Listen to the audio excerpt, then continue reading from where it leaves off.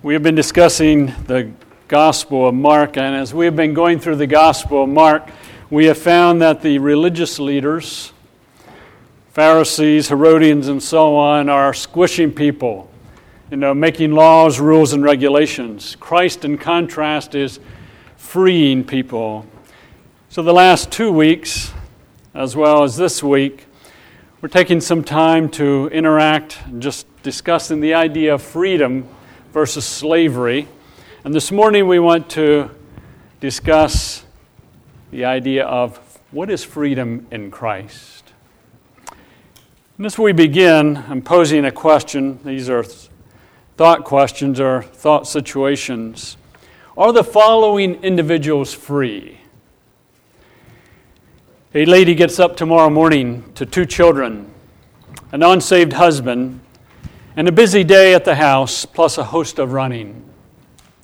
As her day starts, she reminds herself that she must be patient with her children, speak kindly to her husband, not to lose her cool in the heat as she goes out. She remembers her response to her husband several days ago was not good when he did not treat her well. She knows her struggle increases in the summer just with the heat. As she begins her day, she thinks, Lord, help me in all my dues. Is this teenager free? Teenager heads off to school. As he gets around for school, he talks to God about his desire to be helpful, kind to other students. He tells God he wants to listen to the teachers. As he continues, he mentions Christ is his life and tells God he just wants to love him today. And he goes on in his thinking, I can't live this thing called the Christian life, but I want to be sensitive to God, to Christ, and the Holy Spirit, since Christ is my life. Is he free? A man is sitting at his computer after his family has gone to bed. A website comes up that is tempting and has some tempting images. In his spirit, he thinks this is not what he desires. He wants his joy sexually to come and be experienced with his wife. Before he clicks to move on, temptation hits hard to linger a few moments longer. Then this thought crosses his mind. Christ is my life. He clicks and moves on, shuts down the computer, and goes to bed. Is he free? Joe and Bernadine have had several rounds with their children. They feel their kids just don't get it. They argue. They complain about obedience. They claim dad and mom are trying to control their lives. They often fight among themselves. Joe and Bernadine are discussing their children. Joe mentions that perhaps he and Bernadine need to stop and look at their own lives. Joe leads in uttering a brief prayer, Lord, show us our real selves. Help us. As they continue their conversation, they realize that as mom and dad, they often argue and disagree about how to correct the children. They think they're good parents if their kids always obey. So they're forever trying to make them obey so others think they're good parents. They're not talking to God together about their children. And Joe is passive in teaching and correcting the children while Bernadine is aggressive. They openly confess their sin to God and ask God to help them understand Christ at work in them as they strive to be godly parents. Are they free? Let's take our Bibles and turn to Colossians. The book of Colossians, chapter 2.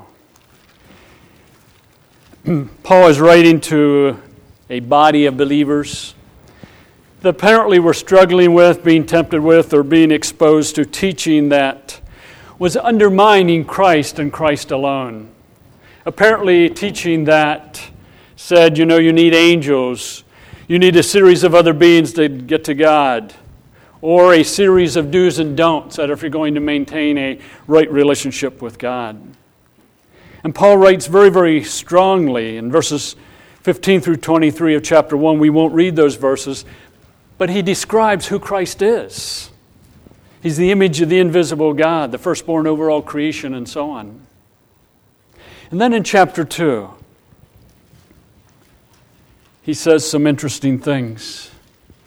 In verse 3, he talks about the fact that in Christ are hidden all the treasures of wisdom and knowledge. But we want to pick up with reading in verse 9 of chapter 2 of Colossians. For in Christ all the fullness of deity lives in bodily form. And you have been given fullness in Christ, who is the head over every power and authority. In him you were also circumcised in the putting off of the sinful nature, not with a circumcision done by the hands of men, but with a circumcision done by Christ, having been buried with him in baptism, and raised with him through your faith in the power of God, who raised him from the dead. In Christ dwells all the fullness of deity in bodily form. When Christ was on the earth, deity resided in him. Fully God. All the fullness of deity lives in Christ in bodily form. And then he says, and you've been given fullness in Christ. The idea of being given fullness in Christ is that in Christ we have been filled full, we remain full with all that we need for living godly in day-by-day living. The glass has been filled full. It remains full. It's tippy-top. You can't add any more. You can't take any out. For in Christ all the fullness of deity dwells in bodily form, and you've been given fullness in Christ. Done. Period. Can't do any more. Can't get any fuller. Can't get any emptier. It remains. You remain in fullness if you're in Christ. Who is the head over every power and authority? He's the head over the demonic world. He's the head over Satan. He's the head over angels. In him, you were also circumcised in the putting off of the sinful nature. And then he goes on to say it's not a circumcision done by hands. The circumcision that is done by Christ is the putting off of the sinful nature.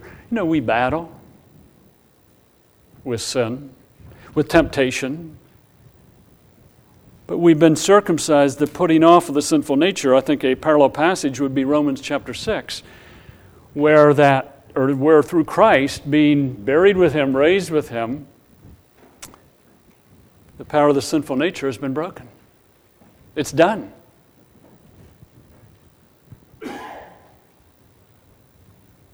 Verse 12, he says, having been buried with him in baptism and raised with him through your faith in the power of God who raised him from the dead.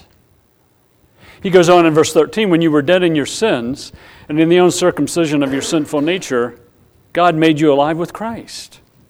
While we were dead, God made us alive with Christ. He forgave us all our sins. He forgave us all our sins. Think about that. In Christ, we have forgiveness of all sins.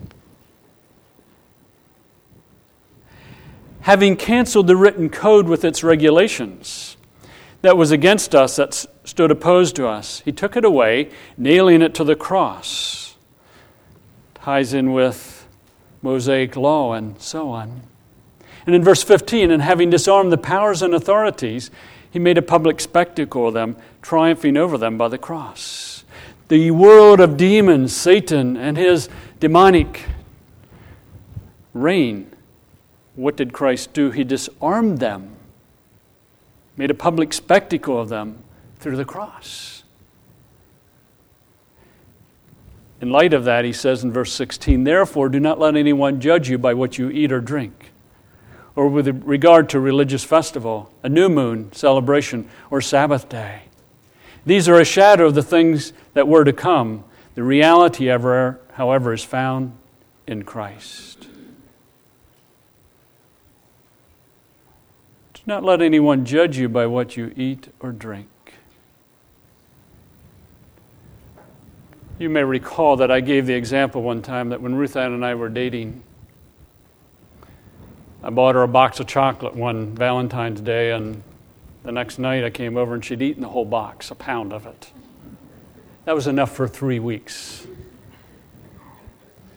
And then we get married, and I bought her another box, and when I went off to school, I locked it in the filing cabinet. Because you shouldn't eat so much chocolate.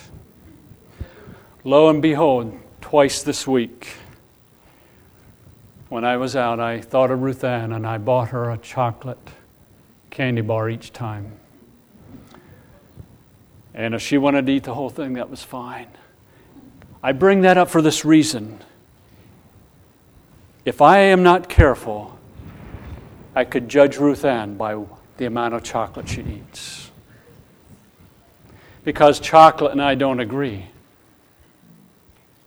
Now, we laugh about that, but how many times in our world today are we judged by what we eat or don't eat? Whole religions are built on eating and not eating. And Paul says, therefore, do not let anyone judge you by what you eat or drink. Or with regard to religious festival. Well, we keep Easter one way, someone else keeps it a different way. Let's not judge one another because we're in Christ. Verse 18, do not let anyone who delights in false humility and the worship of angels disqualify you for the prize. Such a person goes into detail about what he has seen, and his own spiritual mind puffs him up with idle notions. Apparently some worship of angels involved. And he says, don't get caught up in that. He has lost all connection with the head who is Christ, from whom the whole body, supported and held together by its ligaments and sinews grows as God causes it to grow. Since you died with Christ to the basic principles of the world, why, as though you still belong to it, do you submit to its rules? Do not handle, do not taste, do not touch. Ruth Ann, don't eat chocolate. Dan, avoid sugar. Don't eat meat on certain days. He's saying, lay that aside, because in Christ you have completeness. It's not a matter of what you do or what you don't do. Verse 22, these are all destined to perish with use, because they're based on human commands and teachings. Such regulations indeed have the appearance of wisdom, with their self-imposed worship, their false humility, and their harsh treatment of the body. But they lack any value in restraining sensual indulgence.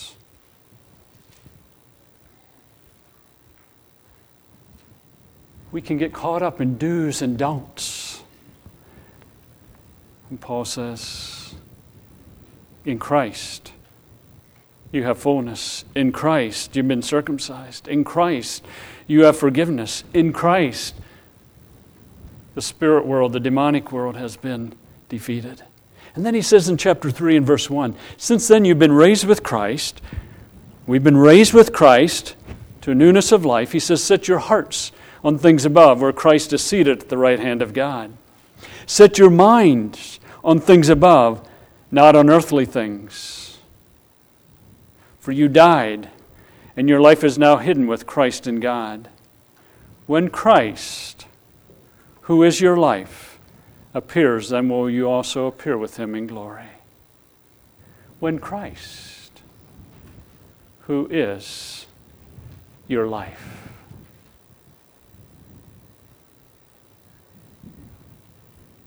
The Pharisees, the Herodians, and other religious leaders in the Gospel of Mark were saying, do this, do that, don't do. And that's the way you determine if someone was spiritual. We discussed the issue of the Sabbath day and how far you could walk on the Sabbath day and what you could or could not do on the Sabbath day. All confining, restraining, restricting.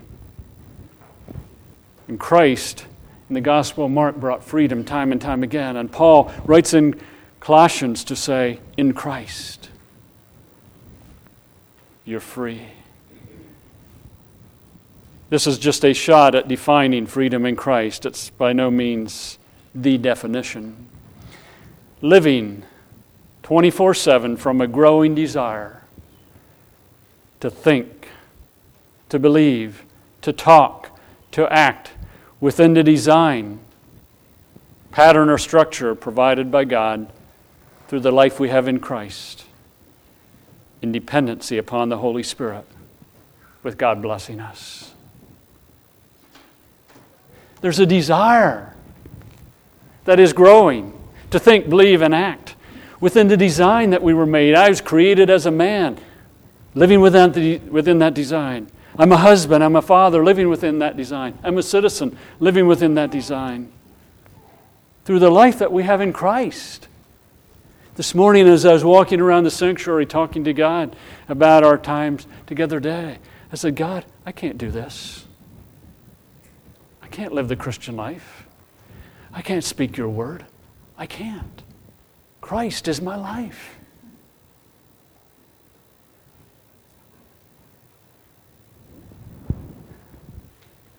God, I can't love Ruth Ann.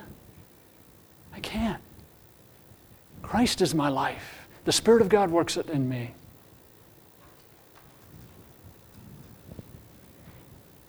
Living in that way as a man, a woman, a husband, a wife, a father, a mother, a child, a citizen, an employer, an employee, a student, a neighbor, a friend, a member of the body of Christ, an alien in the world, or an ambassador to our world.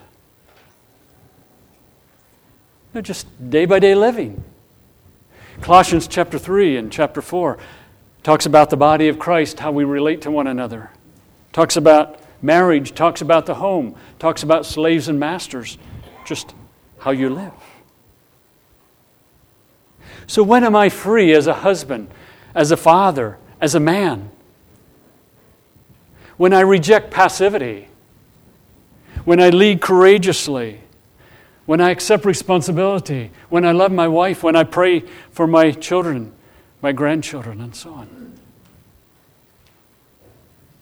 Out of desire, because Christ is my life. When is a child free? As they come to faith in Christ, and they honor, they obey, they respect their parents, because they are coming to understand that Christ is their life. And this is their design, that they will mature and develop as they live in the design that God has given for them. We can apply that just to all of life. List some scriptures. We looked at Colossians chapter 3. We're not going to look at the others. But they all deal with Christ. That in Christ we find freedom. We're free from a list of do's and don'ts. God works and we desire.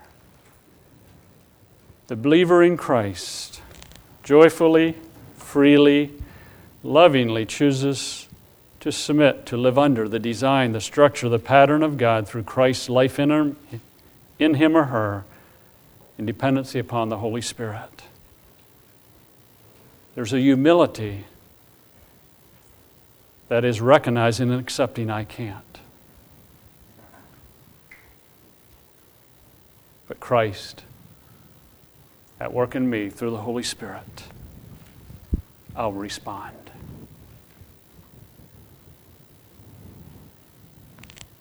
Christ is our life. We don't do a series of things to be a good believer. We glory in Christ, the Spirit at work within us, allowing Him to work. So a few thoughts.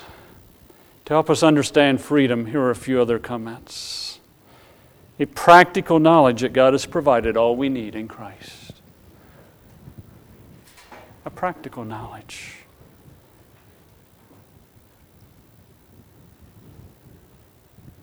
It's in Christ.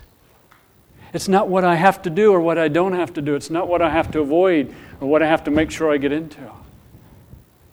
It's in Christ. That affects living from a want to or a desire to rather than a have to mindset. Well, I have to pray this morning.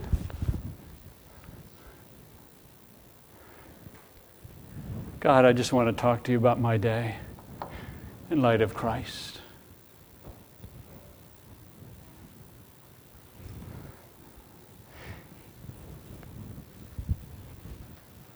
Driving down the road, this is for guys now, probably more guys than gals. Driver in front of you does something that irritates you to the nth degree, and you know you're ready to say a few choice words, and thought comes through your mind.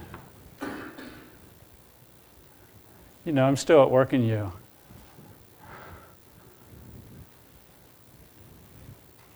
The Spirit is at work, reminding you that the driver may have blown it, but Christ is still your life.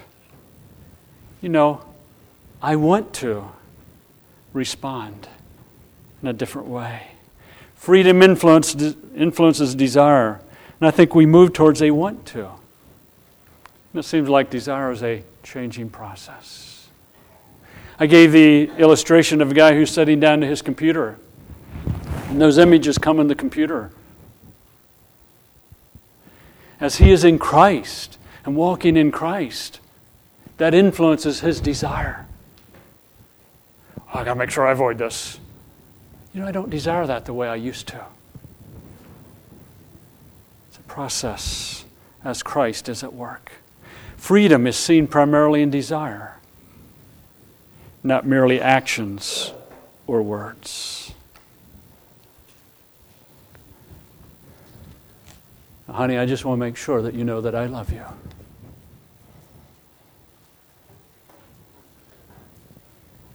Now make sure you tell your wife that you love her.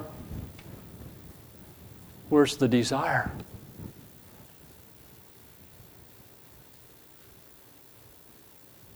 Freedom in Christ influences desire. It's not a doing the right thing. The desire is being influenced because Christ is our life. We have completeness in Christ. So I got on the elevator the other day with a couple other people. We're on the elevator. And without even thinking, I said, how are you today? You know, and a couple other things. And this one person happened to respond in not such a good way. You know, in the sense that they were going through something, and then I responded. I didn't have to do that. I didn't plan to do it. It happened. You say, well, you had to choose to talk. Yeah, but the Spirit of God is at work in us. Because desire is being influenced. Think about circumstances in your life where you didn't have time to think about what you were going to do, but yet you responded in a way that maybe you wouldn't have in the past. That's Christ at work in you. Sometimes it's a battle, yes. There's no need to measure up since you're accepted in Christ. You're loved by God, period. I want you to listen as I read from Colossians chapter 2. For in Christ all the fullness of deity lives in bodily form, and you have been given fullness in Christ if you do everything right. You've been given fullness in Christ, who is the head over every power and authority, period. You've been filled full, you remain full. You don't have to do, you don't have to do, you don't have to do, you don't have to measure up. You're full in Christ, period. That's freeing.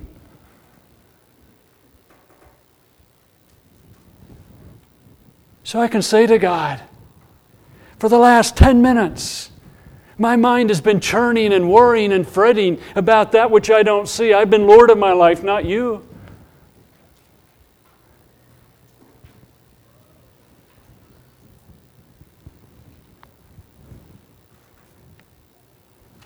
And the Spirit reminds me, in Christ you have fullness. Yes, you've been Lord of your life. You've been worrying and fretting. But in Christ you have completeness. See, that's freeing. It moves us from thinking we have to always do to measure up to responding to Christ and His work in us. The epistles with their design, structure for life, rules, or roles, responsibilities are seen as for our good, for our profit. So when the epistles tell a husband how to live, how a wife how to respond, how parents to respond, how children to respond, how a slave to respond, and so on, that's for our good, for our profit, and how we live, and how we respond. It's not a series of rules and do's and don'ts. It's living Christ in us in day-by-day living. Freedom means, just a couple examples. I don't have to gather with believers, whatever form that may take. But I desire to gather with believers. It's a marked difference. I got to gather with believers. I desire to gather with believers. And I'm not limiting that to Sunday morning or Sunday evening. I don't have to love or lead my wife, but I desire to love and lead my wife. Moving from the do to desire. I don't have to submit to government and taxes, but I want to submit to government and pay taxes. You say, I'll never want to do that.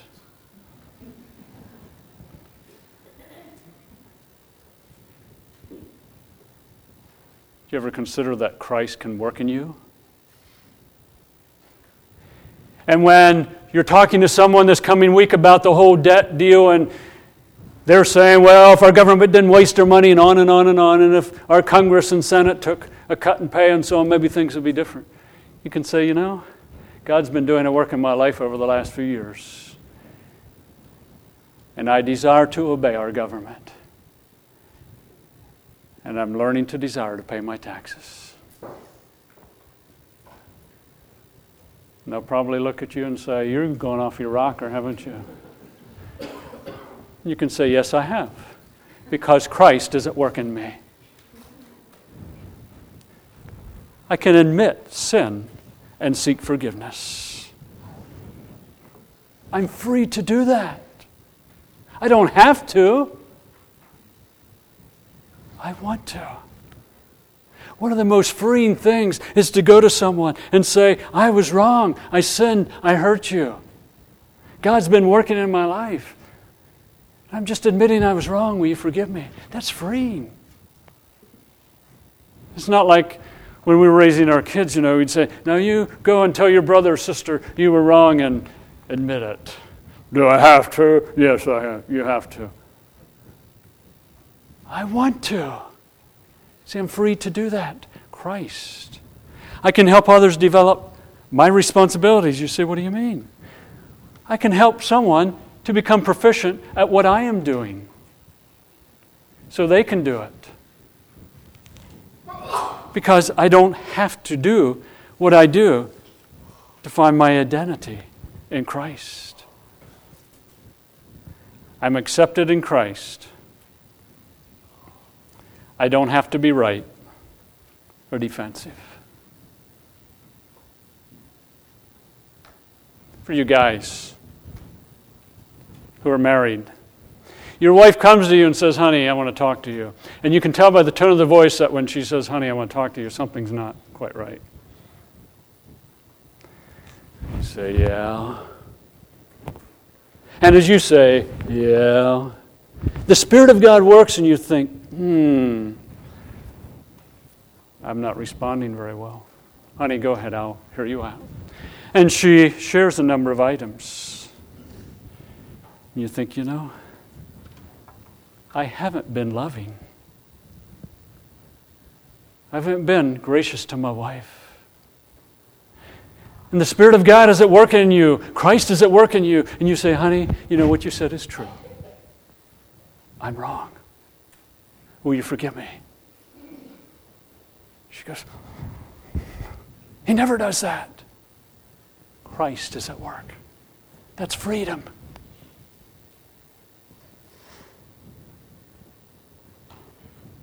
We don't have to defend ourselves. It's also a greater openness with other members of the body of Christ. If you were in Sunday school class this morning in the men's class, Emerson shared something concerning his family. Alberta shared something concerning her family, husband and wife, sharing, not planned. I don't think they talked to each other beforehand. Open with the body of Christ. Major issue they're going through, but openness. See, that's freedom in Christ. If they love me, fine. If they don't love me, fine. But freedom in Christ. Are you free? Are you moving towards freedom? Are you growing in understanding the freedom that we have in Christ? That's why Mark, in his gospel, blows people out of the water, blows religious people out of the water, because he's offering freedom rather than do's and don'ts and making sure you measure up. Do you want to be free? Do you want to move towards freedom? And if you're moving in that direction, do you want to continue? Choice you'll have to make. Let's take our hymnals and turn to hymn 400.